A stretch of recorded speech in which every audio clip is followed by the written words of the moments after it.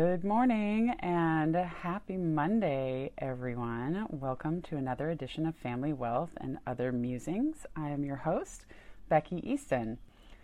And today I want to talk a little bit about community and the power of community and how I am essentially a different person than I was 6 years ago. And the community that I live in is mostly to blame for that, if you will.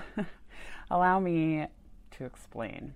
So I grew up in Tucson, born and raised, went to the University of Arizona, moved up to Phoenix for a couple years after that, and decided that I wanted to go to law school. So we moved up to Denver, Colorado, where I went to the University of Denver.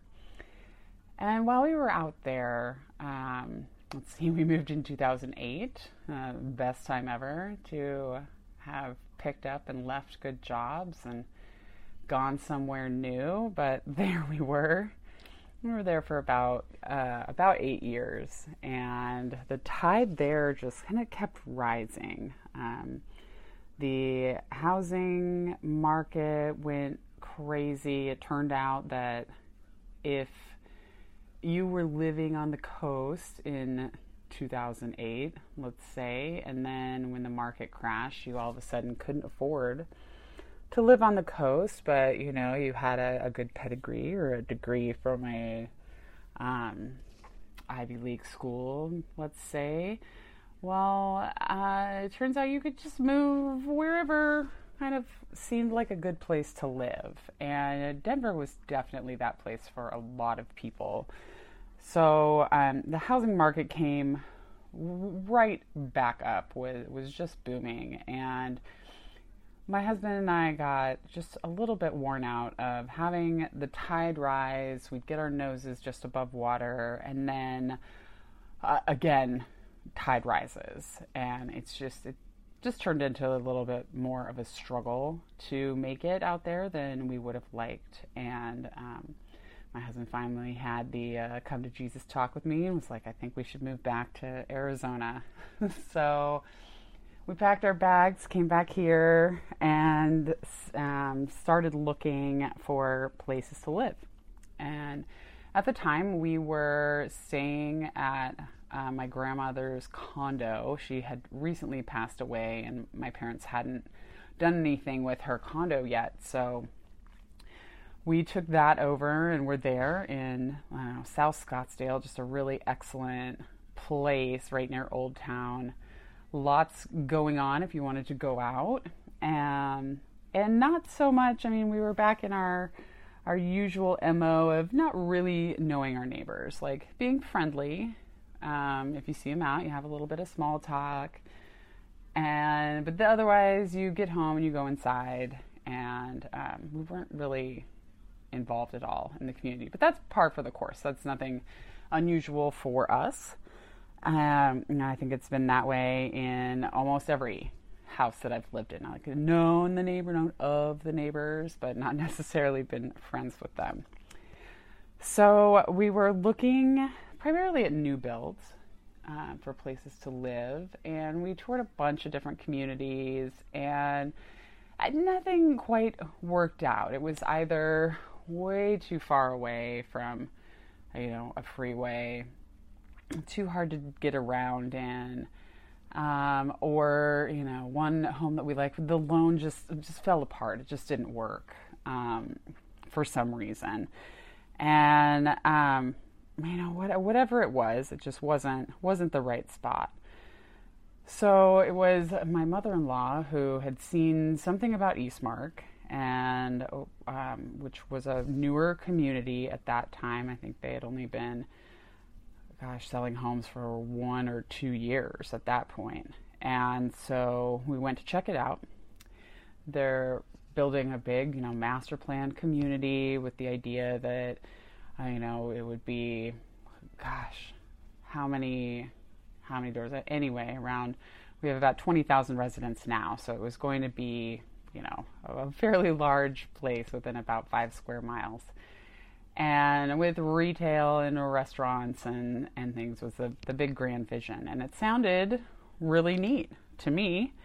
And so we looked more seriously, signed on one lot that we liked. We actually tried to live on Easton Lane, and unfortunately we kind of had a little falling out with the builder and didn't really like some of the things they were doing right up front, and so broke that contract and ended up moving across the neighborhood and picking a different builder. And so that's actually one of the really nice things about this neighborhood, is that it's not limited to just one builder. There are, gosh, how many? 11 builders or something like that who have been involved in the Eastmark project. So, the houses don't all look the same. And even within a neighborhood that's had the same builders, the houses don't look the same. The elevations and the coloring and the style of the facade are all a little bit different from each other and separated. Similar ones are separated by a different style of house as well. So you don't have that like house farm look that I feel like a lot of HOAs got the rap for. And so, like I said, we like the idea of a master plan community, but it wasn't necessarily like what we were looking for, right? Like, I had a couple friends up in Denver who had their bubble of about, like 1 square mile or so, where everything was there for them. And so, they lived, they worked, they shopped, they had their coffee shop where they met everybody. Whatever that was all right there. And I was like, well, that's really cool for you. I don't know that I'm looking at that for me, but, I'm not looking for that either. And so I, like I said, I like the idea, but wasn't necessarily like we were looking for it. But I definitely was craving some type of community. And that is exactly what we have gotten here. From the moment that we signed a contract and were welcomed on to the neighborhood Facebook page, people were genuine and nice and wanted to get together and get to know each other. People were really excited that they were moving out into this brand new community with an opportunity to, be friendly and get to know everybody. And I loved that. We had, it was so fun initially because everyone kind of was having the same experience. You'd run into someone and it's like, oh, where are you building? What tile are you looking at? Kind of silly things like that. Like, and that's actually one of the things with my law firm. I work primarily with neighbors and their friends and family, and we frequently go to meet people at their houses. And that's one of my favorite things, is going in and seeing, oh, that's the tile I was looking at. Even now, like 6 years later, I still remember some of it. Oh, those cabinets, yeah, I like how you've done that with the granite and the backsplash. And it's super fun because now we have a lot of people who are buying houses that they didn't build, but that very beginning of it was just really, really a unique experience that we all shared together. So one of the other kind of really special things I think about Eastmark is that everybody wants to support their neighbors. If you have a business and you do anything of service that neighbors can use, then they want to work with you. And there's a very strong pull to know what your neighbor does and how either you can use them or you can promote them. Like I mentioned, our neighborhood Facebook page, we have Work It Wednesdays. Got a little out of control with some people posting about their business like constantly, and so we've limited it to, I say we, like I'm in charge, I'm not. We limited it to only posting about your business on a Wednesday. It's funny because not even then, that's the only time you can self-promote, but as people are asking questions, otherwise, everybody else, anyone who's worked with you is kind of tagging you in the post and, wants to, oh, I worked with Becky, or, oh, I worked with Calvin who does HVAC. He fixed our AC for us. Oh, I worked with Billy. He built a barn door for us. All the chiropractor or primary care or holistic care and people in the neighborhood. Definitely worked with them, highly recommend. And it's been a really amazing organic way to build a business just with neighbors and friends and other people who want to see me succeed or want to see anyone. It's not just limited to me. So I had mentioned that previously I was never very involved, if you will.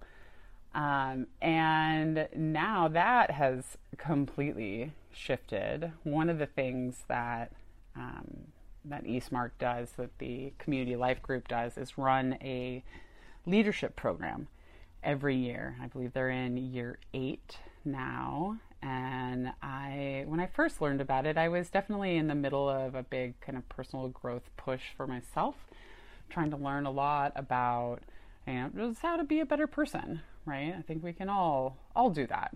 And learning a bit more about leadership with my neighbors and getting to know other people who lived near me as well was a really intriguing idea to me. So I'm a graduate of class 4, and I encouraged my husband to do it the next year. And so he is a graduate of class 5. And it was really a unique opportunity to really get to know the neighborhood and understand about the development of it, and while learning more about leadership. And we also completed a project that was meant to serve the neighborhood as well. Like, if you've participated in a leadership program before, maybe like the Mesa leadership program through the city, or the Bar Association actually has a Bar Leadership Institute that here in Arizona that I've been interested in taking part in.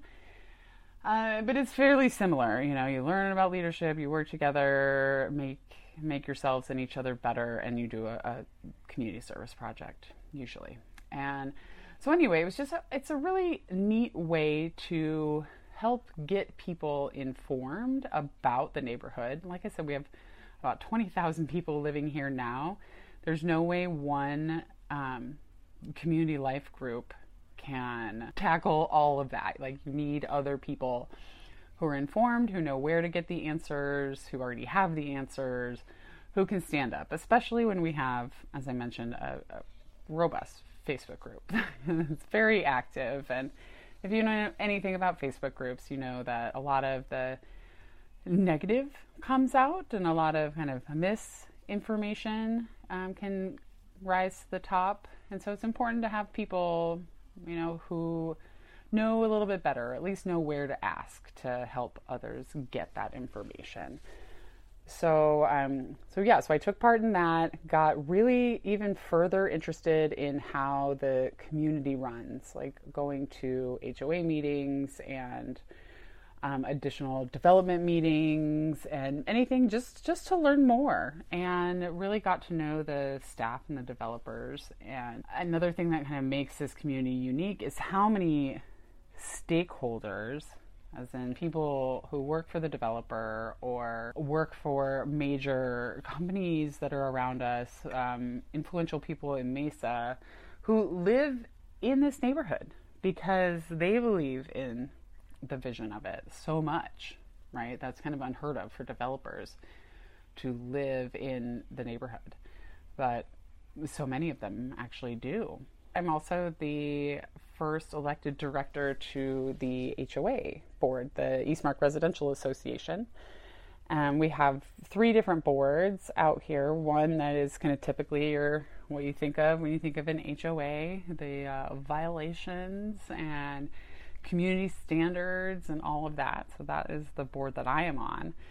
Then we have 2 other boards, the Assembly and the Alliance, who are responsible more for the kind of communications and fun events that are planned around Eastmark when it comes to the Assembly. And then the Alliance handles more of the kind of commercial landscapes and public settings in Eastmark. If you had known me previously, you might laugh heartily again at the fact that I was not very involved, didn't really want to be necessarily. I worked for an HOA law firm for a small while, a few years. And boards and HOA governance both can go so many different directions, right? You can have overzealous ones that are a little bit crazy and micromanagey, and then you can have ones that just are great and awesome to work with and communicative and fun. The idea that I was going to be willfully volunteering to do this was amusing to many people, but again, like I said, I think I was just craving some sort of community, and this has really been one that I can get behind. Neighbors have been quite supportive of my business. I have the pleasure of working with neighbors and friends and the people that they know and love, and I just am in such a different place than I was about 6 years ago. And sometimes it's, I like just to kind of think about, how would my life be different? I don't know. I'd probably be in a similar space, but I just don't know. And so one thing I would love is that I'd love to hear about your community and what your neighbors are doing or not doing to make your area awesome. I'd love to hear it. I hope you leave me a comment on that or reach out otherwise to let me know. I just really support the idea of being together and helping each other, because this isn't, we can't make it alone in this world. Having help and having someone who supports you just because you happen to live in the same area is a pretty impressive thing. Having that little bit of support has done wonders, I think, for me, for my mindset and my ability to build a business and things like that, and so many others too. So I hope you'll let me know, and maybe if you're listening and you also live in Eastmark, I would love to hear from you, especially if we haven't already met. Other than that, I'd love to hear from you. As I said, if you live in another great community, I'd love to hear about it, or if you'd like to chat a little bit more about, maybe how to do some cool things in your community. What is it that we do that I can help you with? So Family Wealth and Other Musings is now available for download on most platforms. So wherever you get your podcasts, right, you can find me. And if you felt so inclined to support the show by liking, following, subscribing over on Red Circle, or donating, or even just leaving a review wherever it is you're listening, I would honestly appreciate it. It'll ultimately help boost the show and help more people find me and help me talk to more people. And also, if you ever have an idea for an episode or something that you'd like to hear more about, I'm all ears, and I definitely encourage you to reach out. So thanks again for listening in today and hearing all about this awesome community that I live in. And this has been Family Wealth and Other Musings. I'm your host, Becky Easton. I hope you have a great day.